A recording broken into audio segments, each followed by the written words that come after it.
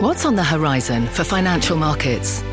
At PGIM, it's a question that over 1,400 investment professionals relentlessly research in pursuit of your long-term goals. Specialized across asset classes, but united in collaboration, our teams provide global and local expertise. Our investments shape tomorrow, today. Pursue your tomorrow with PGIM, a leading global asset manager. You're listening to The Exchange. Here's today's show. Hi, everybody, and welcome to The Exchange. I'm Kelly Evans, and here's what's ahead this hour. We'll take you through the headlines, deals, buybacks, and continuing stimulus talks, sending stocks higher today, building on Friday's sharp gains. Will investors ride this rally into October? Plus, airlines in focus, a huge week for the sector as furloughs and a Treasury decision on more aid approaches. We'll look at which companies have the most at stake and could take big hits to their bottom lines. And a big week for IPOs. Uber is back in London. The judge sides with TikTok and the hottest new investing app. But we begin with today's rally.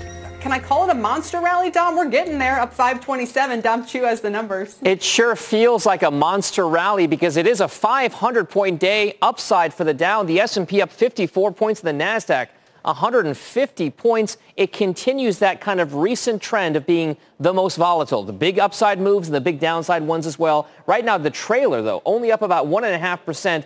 11,036, that's a key level to watch. That's the 50-day average price for the NASDAQ. It's trying to get above that. 3353, by the way, is the 50-day average price for the S&P 500. We are sitting there right now, so a pretty decent technical level to watch. That's why traders are interested in these particular levels. One other theme that's developing, call it a 3-day win streak for the bank stocks. Yes, we know they've been beaten up all kinds of ways this year, but still, if you look at the bank ETF, it's down 37% so far, just on a year-to-date basis. But that move higher that we're seeing in some of these stocks today in the financial sector overall really does mean that maybe there is some kind of buy-the-dip mentality on some of these banks. Remember, 3-day win streak for some of these ETFs that track the banks. And then Merger Monday. It's in shale oil. It's been beaten up a lot. And two of the more mid-scale players, Devon Energy and WPX, are combining. Devon will buy WPX. This merger of equals is leading to these particular upside moves. But remember, these stocks have been very, very beaten up over the course of the last couple of years. This is very much a deal, Kelly, that shows the shale industry in America probably needs to consolidate in order to stay alive. That deal today, a big one for sure. I'll send things back over to you. It's a great point, Dom. Thank you very much, sir.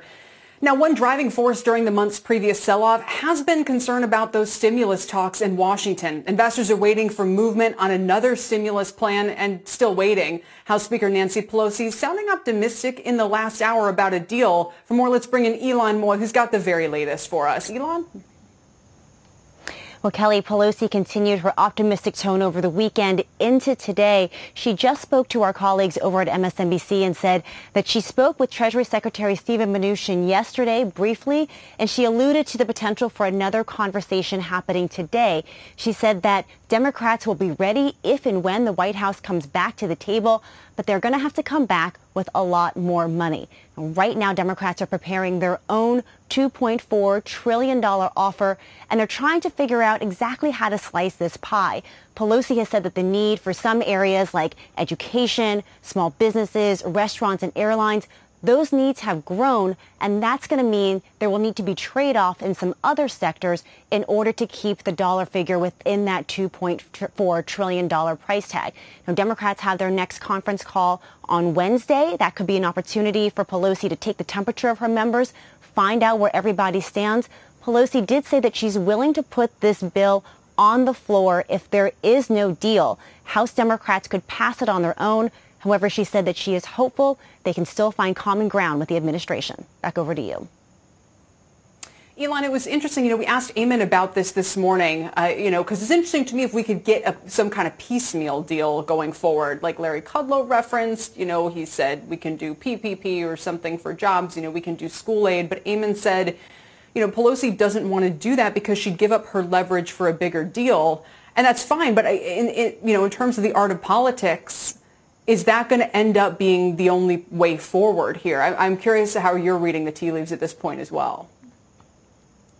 Yeah, I think what you see that's notable about the Democrats' plan is that it still includes all of the different pieces that they talked about back in May during the HEROES Act, and in fact, even more pieces with things like topping up PPP. So they are still adamant that they need to address all of the areas that they say that there is need amongst their constituents. They are unwilling to just take this line item by line item. However, there is flexibility within the broader package to move some things around. For example, the state and local funding right now in the HEROES Act that the Democrats have passed, there's 2 years of funding. Maybe you take that down to 1 year.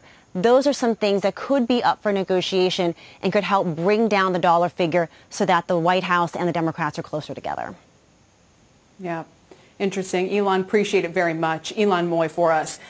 Let's turn back to the big rally today. Despite that, big tech is still on track to break a 5-month win streak. And the sell-off follows a huge rally earlier in this year where we saw big tech share of the S&P 500 hit a record level in August. So even with the drop, their weighting is still above the tech bubble's high in 2000. What is this telling us about the market? Joining me now, Art Hogan is Chief Market Strategist at National Securities, and Marianne Montaigne is Portfolio Manager at Gradient Investments, and it's great to see you both. Marianne, it's been a while. I'd like you to just kind of talk through your thinking about this market, and do you feel encouraged by the reset that we've had? And maybe that's what the strength this afternoon is telling us, or do you think that we kind of need to be more mindful of what the next few months may bring us? Well, I think there's some rotation going on in the market, but we hit a level of support around 32.20 in the S&P 500, and we've bounced off of that. So that's a positive development. But we're starting to see some rotation away from technology, which is very welcome as it moves toward energy, industrials, and financials today.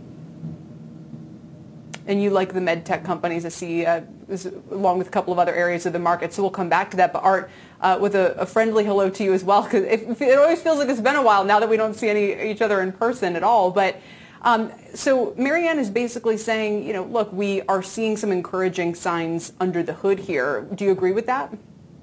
Oh, absolutely. When we think about what had happened over the course of the end of August and into the first week of September, we were overbought in the NASDAQ, we were overbought in the S&P 500, and clearly RSIs were signaling that we needed to have a retracement. And so clearly, walking into September, which is a difficult month anyway, in an overbought scenario, was going to give us the kind of reaction we saw. Now, should we feel more comfortable about where we are now? I think that's also absolutely true. And I think that you and Mike Santoli had a great conversation this morning that said, that kind of culminated with, does this have to be a zero-sum game? If the economy starts to reopen and things get better, if we see the other side of this pandemic and a vaccine comes about, does tech need to sell off so the cyclicals get bought? I would say no. I think that both, having a barbell approach with both technology on one side and cyclical exposure on the other, and then rebalancing that every couple of months has been a winning strategy and will continue to win. I don't think our use of technology is going to go down on the other side of the pandemic. And Marianne, I totally take Art's point. I just want to talk about the action today for a moment. We've got energy, banks, industrials, we're looking to those segments of the market. And you're saying, look, even the Boeing news lately has turned a little bit more constructive. Do you think that's a big factor behind the change in tone that we're seeing here to kick things off this week? I do. We've got the FAA commissioner who's willing to go out and fly that 737 MAX. And, that's part of the process of getting the planes back up in the air. I actually flew yesterday, and I was very surprised at how full the planes are. So I think the general economic conditions and people's tolerance, safety precautions are bringing people back into the economy. And I think we can say that about restaurants as well, especially if we get this package that Pelosi's talking about. We could see more economic growth coming out of things, but I think people are willing to go out and engage more than we've seen in the past several months. And you mentioned MedTech. I know you like Abbott, Boston Scientific, Medtronic, saying people are coming back out. They're getting those procedures with the hospitals reopening. Before we go, Art, I just want to turn back to you, kind of talk about what could happen with stimulus from here. What do you think the market is currently pricing in? Is it no stimulus, skinny stimulus? And what does that tell us about the kind of reactions we might see? Kelly, it's such a great question. I would say over the course of this summer, because of the rapid pace at which we got stimulus in the spring, we expected to see some package that looked something like $1.5 trillion. And the bid-ask spread was always pretty wide, but the assumption going through the summer months, July and into August, that we were going to get that in the month of August or at September at the latest. And then obviously life in Washington took over, and here we are now still battling to get this out the door. So I think the market has gone from pricing this in to saying there's zero chance we get this until after the election. So any positive news on that, which I think is essential, would be an upside surprise to this market right now. All right. And, we'd take it. But again, maybe that's partly what's going on here. Maybe it would be icing on top of the cake. We're up about 500 points. Art Hogan, Marianne Montaigne, thank you both very much for sharing your thoughts about the markets today. Going to take a quick break. Still coming up, it is a crucial week for the airline industry. It is battling for more government aid. It has 30,000 jobs on the line. We're going to look at the future of the industry and the names that could suffer the most. Plus, why one analyst says Netflix can pull off another price hike and the implications if it does. Netflix shares struggling to turn positive today. And it's a win for TikTok as the judge rules against the government's ban. We've got the very latest. It's all coming up right here on The Exchange.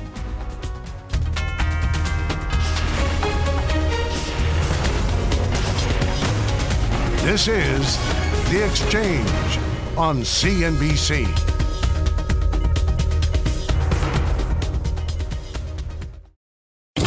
Electricity, a big idea that's inspired countless new ones. From powering the light bulb to virtually powering our entire lives. 30 years ago, State Street launched the Spider S&P 500 ETF, SPY. A big idea that inspired the world to invest differently, and still does. What can you do with SPY? Before investing, consider the fund's investment objectives, risks, charges, and expenses. Visit ssga.com for a prospectus containing this and other information. Read it carefully before investing. SPY is subject to risks similar to those of stocks. All ETFs are subject to risk, including possible loss of principal. Alps Distributors, Inc. Distributor.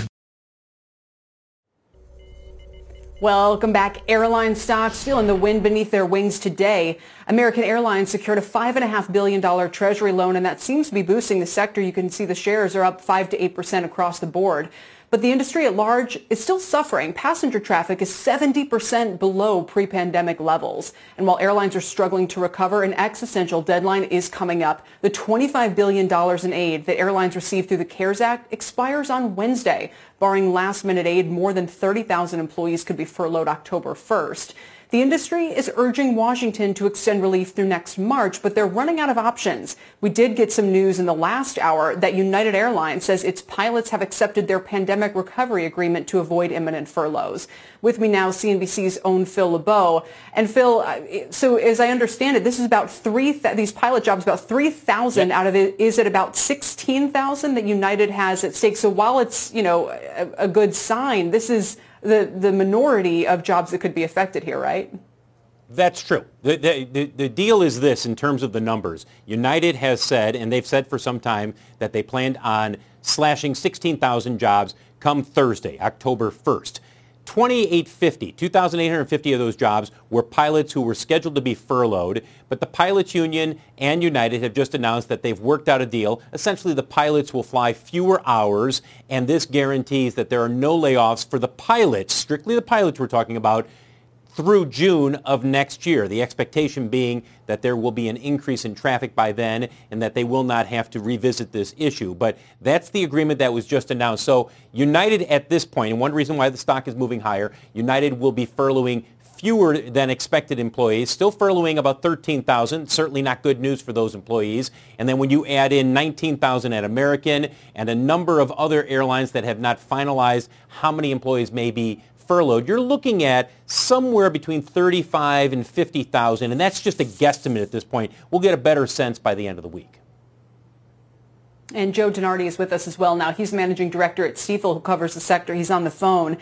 Joe, let me ask you, what do you expect to happen this week or imminently, if anything, to further support the airlines here, or are we going to see this kind of job loss? Yeah, I think the expectation at this point is that it's fairly likely that there will be an extension of payroll support, but the probability maybe is lower than it was a month ago. A month ago, I think folks viewed it as 70-30 in favor of being extended, and maybe now it's 40-60. So I think the expectation is that ultimately there will be support. But given some of the other priorities right now for Congress, that the likelihood that it gets delayed is higher than it was a few weeks ago. United shares are up nearly 8%. They're one of the best performers in the sector, Joe. Is there ability to reach deals with their pilots, the kind of news event that could make it less likely that it's the Treasury who steps up with more aid for the sector? In other words, what happens if they have to figure it out on their own? Can they figure it out, or are the warnings a political move, or are there really this many jobs on the line? If there's no further aid, what happens, do you think? No, I think if there isn't further aid provided, then there will need to be a right sizing of the workforce to accommodate kind of the new demand environment, or that pilots and other labor groups will have to accept inferior economics compared to their current contract. I do think that's reality. That when airlines think about what their schedule for next summer is going to look like, it's probably going to be fewer airplanes, and that's going to require fewer pilots, or pilots who are less well compensated. I think that's the expectation. One final question to you, Joe, is who would you recommend in the sector? Who's best positioned, and what happens to a name like American that I would assume is not going to be your answer here and has among the biggest debt loads? Yeah, we like Delta. I think they provide a good combination of quality with beta. And, our thesis for the last few years has been the business that airlines have selling miles to credit card companies is an underappreciated one, and they have one of the best businesses, if not the best business, doing that. And so we think that's an asset that on the other side of this is going to be much more important to investors than it was pre-COVID. And that supports kind of a valuation argument for this group. But the question is, when does the next cycle begin? And that's obviously very, very sensitive to COVID, and when folks feel safe and are allowed to start traveling normally again. But yeah, I think Delta is our top pick.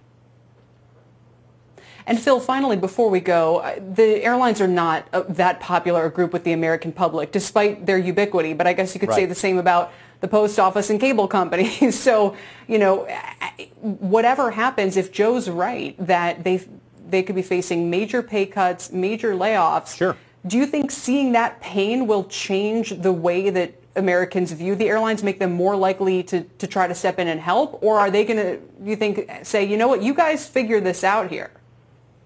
No, I don't think that changes, given how people feel about the airlines. Look, it comes down to this. Either Washington decides we're going to pay for those employees who would otherwise be furloughed on Thursday in order to ensure that they are there in case there is a ramp up come early next year, or Washington decides, no, we're not going to do that. And, Joe thinks that they can still work out a deal by Thursday. I think a lot of people hope that a deal is worked out. One last thing, Kelly, to keep in mind. We are in 2 months here, September and October, 2 months that are generally not terribly busy for the airlines. And then you have Thanksgiving and Christmas. Now, that's one of the benchmark seasons that the airlines need. If they don't have a surge in traffic because there has been a resurgence in COVID-19 or there's lockdowns around the country, that's terrible news. Because what comes after the holidays? The worst quarter of the year for the airline industry, the first quarter. So a lot of this depends on what happens with COVID-19. If it spikes up and we see a drop in traffic, that is not good news for the airlines over the next 6 months. Yeah. All right, gentlemen, thank you both. Phil LeBeau, Joe DeNardi, greatly appreciate it. It's such a consequential week for these companies. And still ahead, after a year-long battle, Uber is riding again in London. What the outcome could mean for its battle in California, we will explore. Plus, it's been a massive year for IPOs, and the Renaissance IPO ETF is up 65%. This week, the IPO love continues with some highly anticipated names on deck. We've got a rundown of what's ahead right after this. But wait, there's more. The Exchange is also a podcast. Listen to your favorite parts of the show you might have missed. Sign up now on Apple Podcasts, Spotify, Stitcher, and Google Podcasts. This podcast is supported by FedEx. Dear small and medium businesses, no one wants happy customers more than you do. That's why FedEx offers you picture proof of delivery, packageless and paperless returns, as well as weekend home delivery to 98% of the U.S. on Saturday and 50% on Sunday. See the FedEx service guide for delivery information. FedEx Ground service is also faster to more locations than UPS Ground. See what FedEx can do for your business. Absolutely, positively FedEx. With the Wells Fargo Active Cash Credit Card, you can earn unlimited 2% cash rewards on purchases you want and purchases you need. That means you earn on what you want, like trying out that new workout class, and 2% cash rewards on what you need, like a foam roller for your sore muscles. That's the beauty of the Active Cash Credit Card. It's ready when you are, with unlimited 2% cash rewards. The Wells Fargo Active Cash Credit Card. That's real life ready. Terms apply. Learn more at wellsfargo.com/activecash. Welcome back to the Exchange, everybody. Let's get a check on markets right now, which are pretty much near session highs. The Dow's up 517 points. That's nearly a 2% gain, and the Dow is the outperformer relative to the S&P and the NASDAQ today. In terms of the sectors, they're all in the green today, and the leadership is energy, financials, and industrials. So we're back to that pack leading the way instead of the tech-heavy trade. Here are some of the individual movers that we're watching this hour. We're going to start with Snap, moving higher after Guggenheim raised it to a buy from neutral and upped its price target to $28. Snap is up 4% today. And Virgin Galactic soaring after getting two bullish initiations. Both Susquehanna and Bank of America giving it a buy rating. B of A putting a $35 price target on the shares, which are under 20 right now, meaning it could almost double right here. By the way, I should mention they're almost at $20 because they're up 21% on this session. So when they made the call, it was really a true double. And there's Boeing and General Electric both moving higher.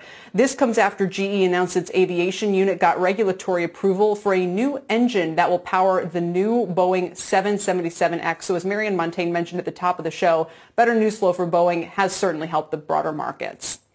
Let's turn now to the IPO market, where appetite has been huge this year. And perhaps no wonder, the Renaissance IPO ETF is up more than 67% so far since January. This month alone, we've seen 27 IPOs, and it's a banner week ahead. For more, let's bring in Bob Bassani. Bob? Hello, Kelly. You know, it has been a very busy week for new issues. We've got nearly a dozen coming, including 2 direct listings. This from data management firm Palantir and work management platform Asana. That's this week. But also, there's a very large China IPO, and they're not going away. Chindata Group Holdings, which is a China data center operator, believe it or not, they plan to raise $500 billion.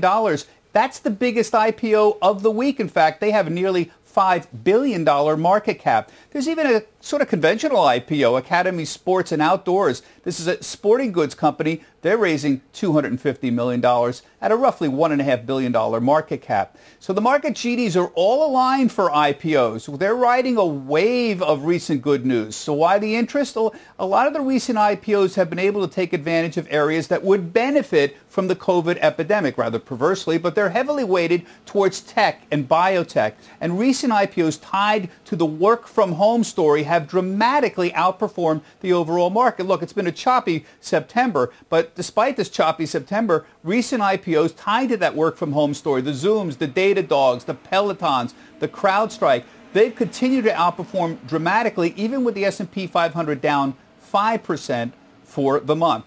You mentioned the IPO ETF up 68% this year. Kelly, it's now just crossed $200 million in assets under management. That is a sign that you're getting institutional investors starting to put serious money. When you get over $200 million, that's a sign the institutions are starting to take some interest. Kelly, back to you. Wow.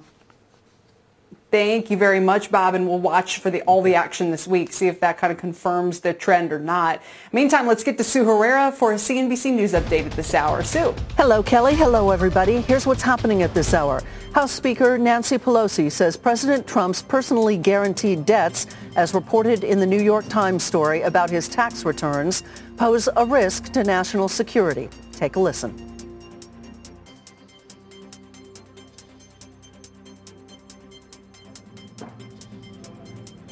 All right. Apparently, we don't have that soundbite, so we'll just continue. A fourth U.S. judge has blocked the U.S. Postal Service from implementing changes that could disrupt mail-in voting before the November election. Postmaster General Louis DeJoy has been criticized for operational changes that have resulted in delayed mail deliveries in recent months. He's already put those changes on hold.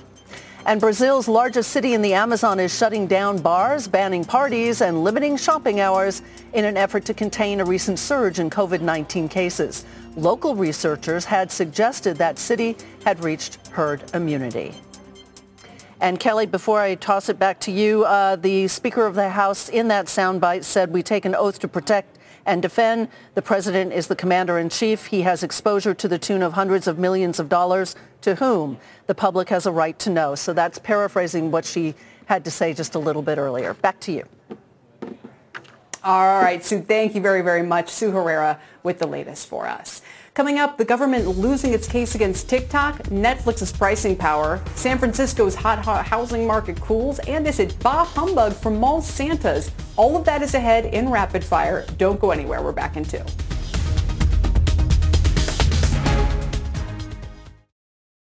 Welcome back. Let's get you up on a couple stories that should be on your radar today. It is time for Rapid Fire. Here to break down the headlines are Brian Sullivan, Deirdre Bosa, and Dom Chu. And it's good to see all of you, even though I'm seeing you a little different this time. All right, first up, a judge has blocked an order from the Trump administration that would have blocked TikTok from being downloaded from U.S. app stores. The decision a huge victory for TikTok after it challenged the ban, calling it unconstitutional and a violation of due process. Deirdre, a lot of people are focused on the basis of the judge's decision here and what that leaves open for the Trump administration to do next. Yeah, absolutely. And the whole process has been one confusing large saga. We're still fighting over details. ByteDance saying that TikTok Global will still be 80% owned by ByteDance. Of course, Oracle saying that it won't. It will mostly be held by Americans. The big question, though, in all of this, Kelly, especially when over the weekend we were on the brink of having those downloads banned, is that does this order, this executive order, actually result in more youth downloading VPNs, for example, and pushing TikTok to the underground, essentially creating a whole new host of security issues? I think that that is an important consideration for the Trump administration when they look at such a move. VPNs come with their whole other host of security issues. So is that what is the outcome from here if we reach that November deadline? But Dom, I mean, I don't think TikTok is ever going to be a major player. I mean, they granted already are, but if you got to use a VPN, you know, they're not going to get people like me, the moms, right? Like the whole, you know, you might be able to figure it out if it's really important to you, but you're not going to get the mainstream. No, I kind of figure if you put up a hurdle or a speed bump, like saying that some user has to set up a virtual private network, their own little kind of device network in order just to run this particular app, I'm not sure how many people are going to go through the effort. Now, this is by no means commentary on the popularity of TikTok. We know that it's very, very popular. I don't know whether or not you can actually say that this is going to be a step that they can take that would actually solve all of these problems. I go back to the original reasons why this is even being contended right now. It's because of the security issues. I'm not sure anything that happens here with this deal, regardless of the decision by this court, really solves any of the fundamental security issues that were at issue before this whole thing happened. So unless the deal changes in some format, I don't know if there's any reason why you'd want to get behind it if you were the Trump administration. Brian, what would you be focused on? I don't understand why we're so focused on TikTok in general, I guess. What I'd be focused on is something else, is that semiconductor export ban. I mean, that's a real business. The biggest semiconductor maker in the world, SMIC, we're posing new restrictions on exports to that company, effectively trying to damage their business. 1/4 of their customers and 1/3 of their suppliers are in the United States as well. That story there, that SMIC export thing, I know TikTok is sexier, it's flashy, it's new and shiny, but listen, but it didn't even exist a few years ago, Kelly, to your point. It may not exist in a few years. Social media companies tend to come and go in some respects. I think the bigger escalation is on that semiconductor side. Oh, you're 100% no way, right. Brian, However, and Deirdre, I'll go back to you for a final last word on this. Senator Cruz this morning was on Squawk Box talking about how TikTok can read your email, access your information, do all of this stuff. Now, we know that data privacy is where this all started. So even though it's a silly app, Deirdre, is it a stalking horse that has security implications? I mean, I deleted it off my phone because I was like, I just was messing around with this. I certainly don't want it if I barely even use it. What do you think?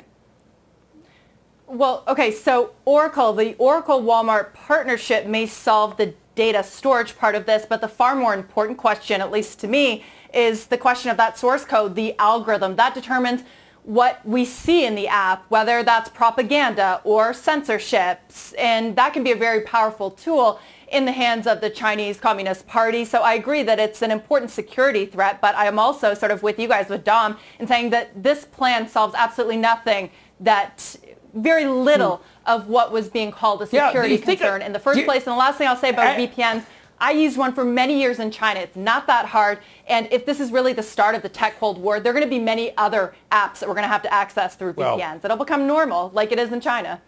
As usual, DBOSA gets an A+ because, number one, it's that algorithm. You could push whatever you wanted to onto the 14-year-old minds of America. Whatever, is they make it trending. They decide what we watch in the most part, and they could literally just broadcast hundreds of millions of views of something, whatever it is. And to Deirdre's point as well, guys, I don't know if I've been to China. I know Deirdre lived there. I don't know if you guys have been to China. You can't just use Twitter. They block almost everything we try to do. Facebook, Google, Twitter. I don't understand why this is an issue. Well, we got to move on, unfortunately. But Brian, I do think you're right to say that SMIC is getting underplayed. That's a huge move as well. But let's talk some Uber. The company was just granted an 18-month license to operate in London after the city's transport regulator had banned it last year for the second time in 3 years.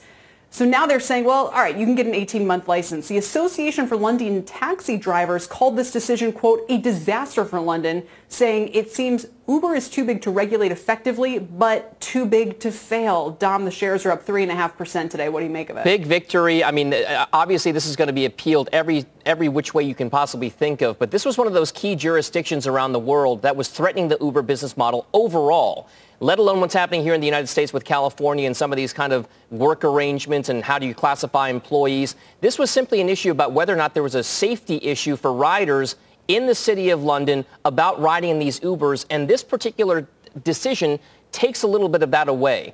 I don't know whether or not the business model can be sustained even with this particular ruling if the COVID-19 restrictions are staying in place there. And the UK, remember, is clamping down pretty hard, much more so than the US in certain areas. They're even really looking at the bar scene all over again and saying, maybe you guys aren't exempt from kind of the restrictions we're putting out there for restaurants. So this Uber decision, it's big, but there's a reason why the stock is up 3.5% when everything else is up as well today. They still need a lot more.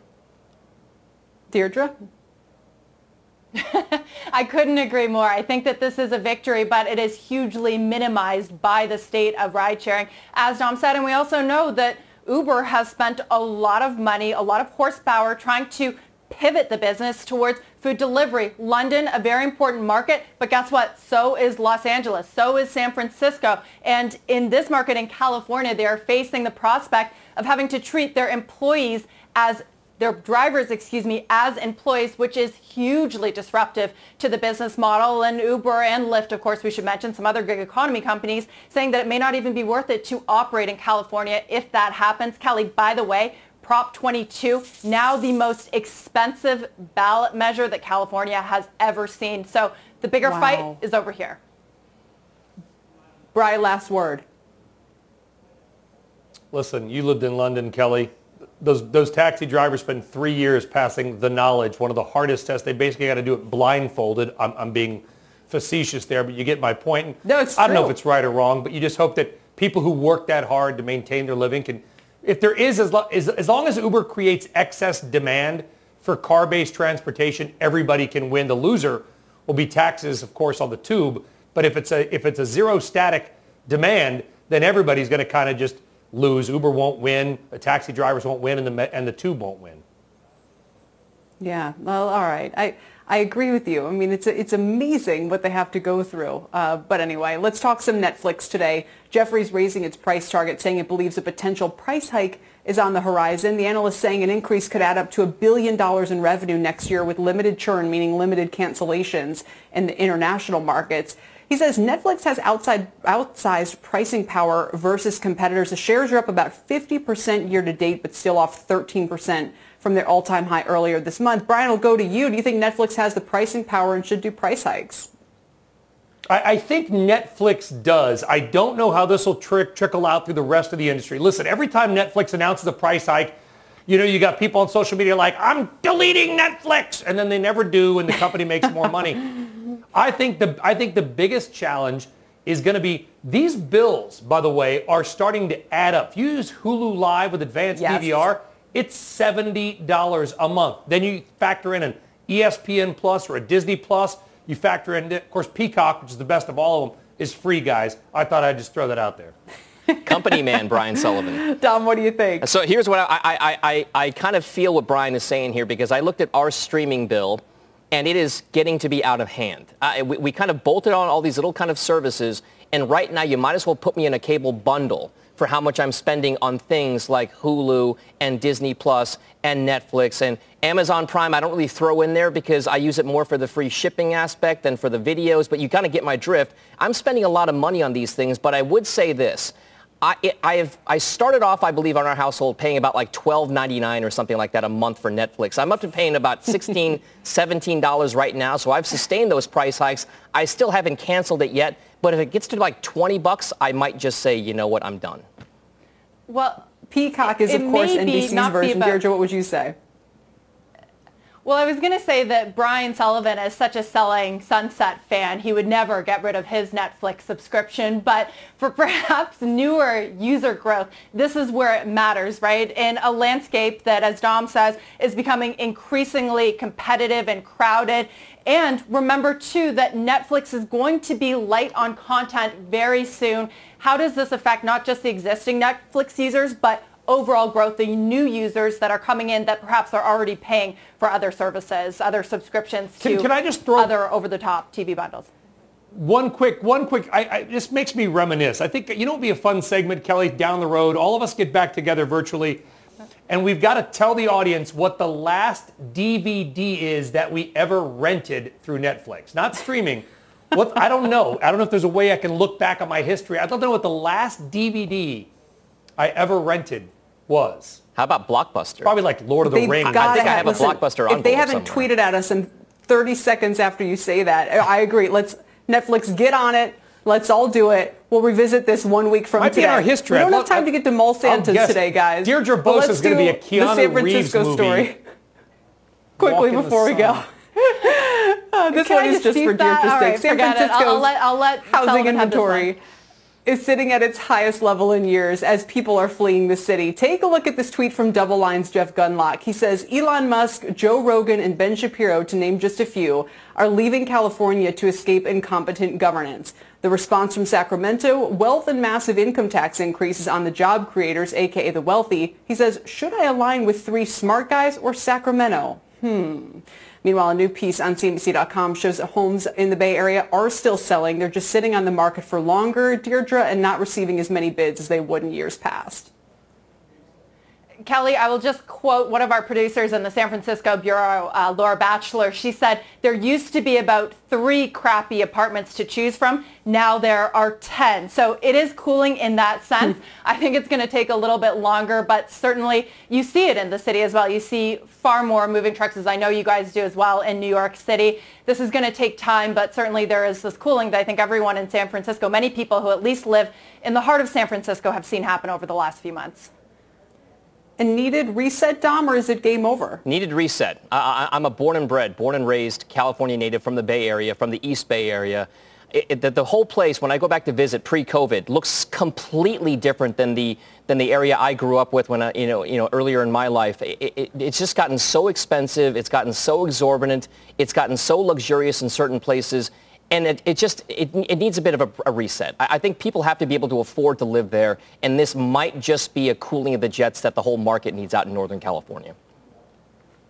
All right. Well, this has been a fun rapid fire work from home edition. Brian Sullivan, Deirdre Bose, Dominic Chu, thank you all very, very much. Still ahead, speaking of California, there's a new wildfire breaking out that's threatening Napa and Sonoma. We're going to have the latest and the impact on the wineries out there next. The Exchange is back in 2 minutes. Don't go anywhere.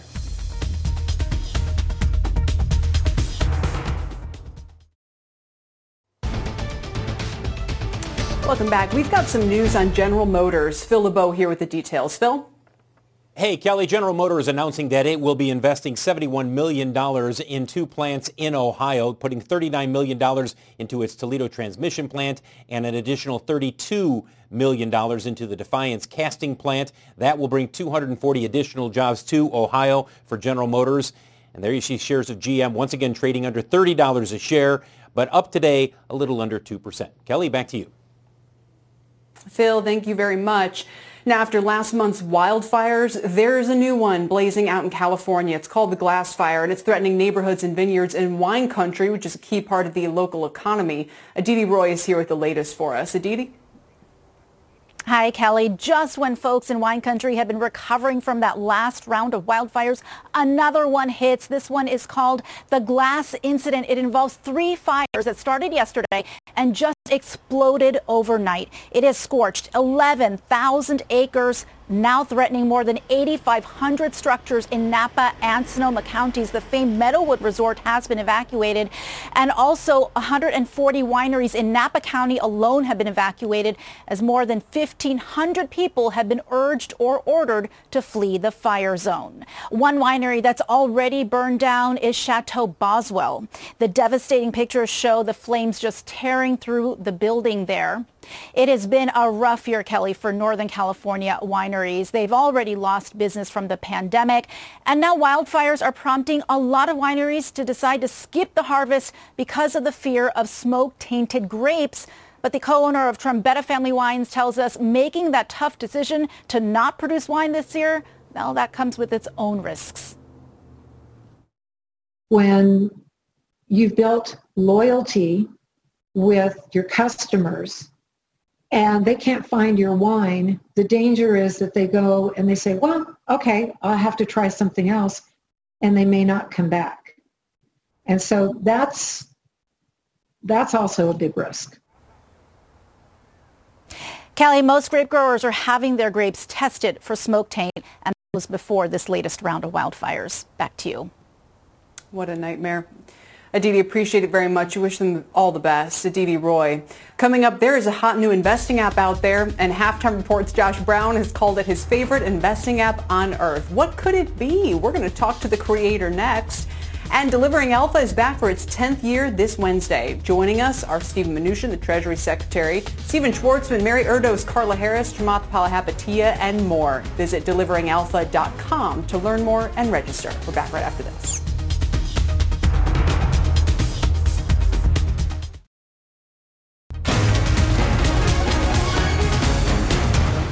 Stocks are on pace to break their 4-week losing streak amid ongoing volatility, continued economic uncertainty, and just 36 days until the presidential election. So as investors seek clarity, one app has gone through the painstaking task of compiling the information that CNBC Halftime Report Josh Brown calls the most bang for your buck. The Borsa Earnings Call app allows users free access to over 15,000 earnings calls from more than 2,100 publicly traded companies. For more, let's bring in the founder of the app, Hadi Yusuf. Hadi, it's great to have you. Welcome. Hi, Kelly. Thanks for having me on. You know, it's something that seems so mundane, but I know everyone in our audience who has tried to listen to an earnings call knows how frustrating it is. You're trying to find these investor relations pages with a link that's buried somewhere. It's so complex. You want it to be the Spotify for earnings calls. How's it going so far? Yeah, I mean, this all started, 5 years ago. I was in college at the time. I had some high school graduation money and wanted to invest. And I had always really been interested in learning about companies. What makes one company better than the other? Why does one company succeed while another one doesn't? So I would read news articles, maybe the random analyst report that I can find, and I would see references to an earnings call. At the time, I didn't really know what an earnings call was or had never really heard of it. But eventually, I kept seeing references to it enough to where I eventually found one and listened to one. And I immediately recognized the tremendous value that you have when you can listen to the voice and tone of a management team on an earnings call and the world of a difference it makes when you're just trying to understand what a company is about.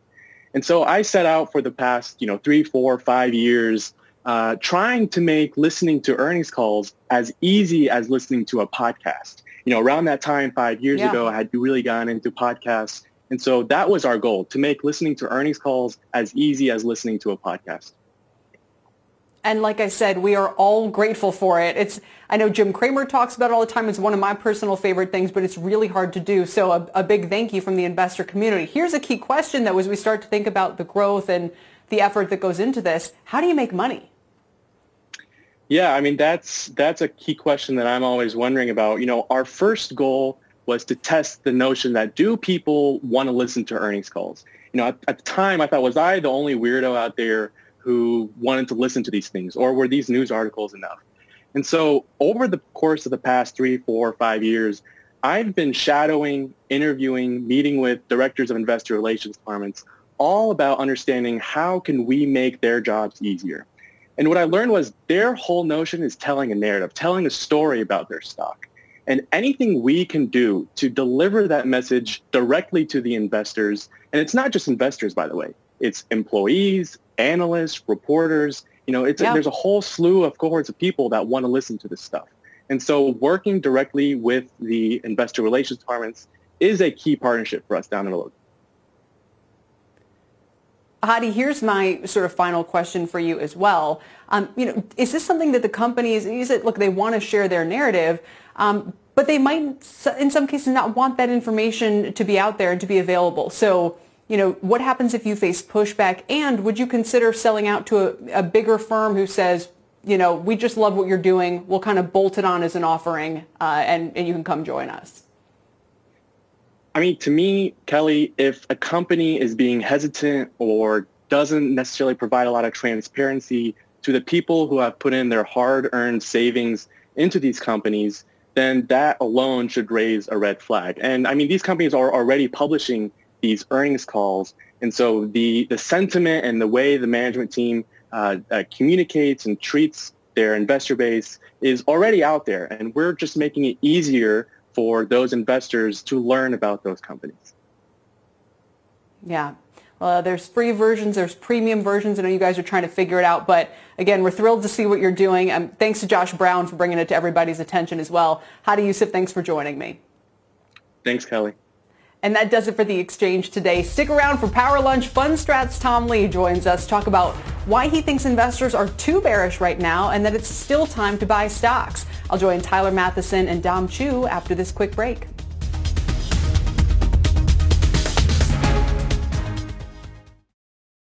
You've been listening to The Exchange. Make sure you're subscribed to get each episode every day. Same time, same place. This podcast is supported by FedEx. Dear small and medium businesses, no one wants happy customers more than you do. So you need a business partner just like you. Like FedEx, who understands your passion for serving your customers because they have the same commitment towards you. That's why FedEx offers you picture proof of delivery, packageless and paperless returns, as well as weekend home delivery to 98% of the U.S. on Saturday and 50% on Sunday. See the FedEx service guide for delivery information. What's more, FedEx Ground is faster to more locations than UPS Ground. Trust FedEx for timely deliveries. See what FedEx can do for your business. Absolutely, positively FedEx.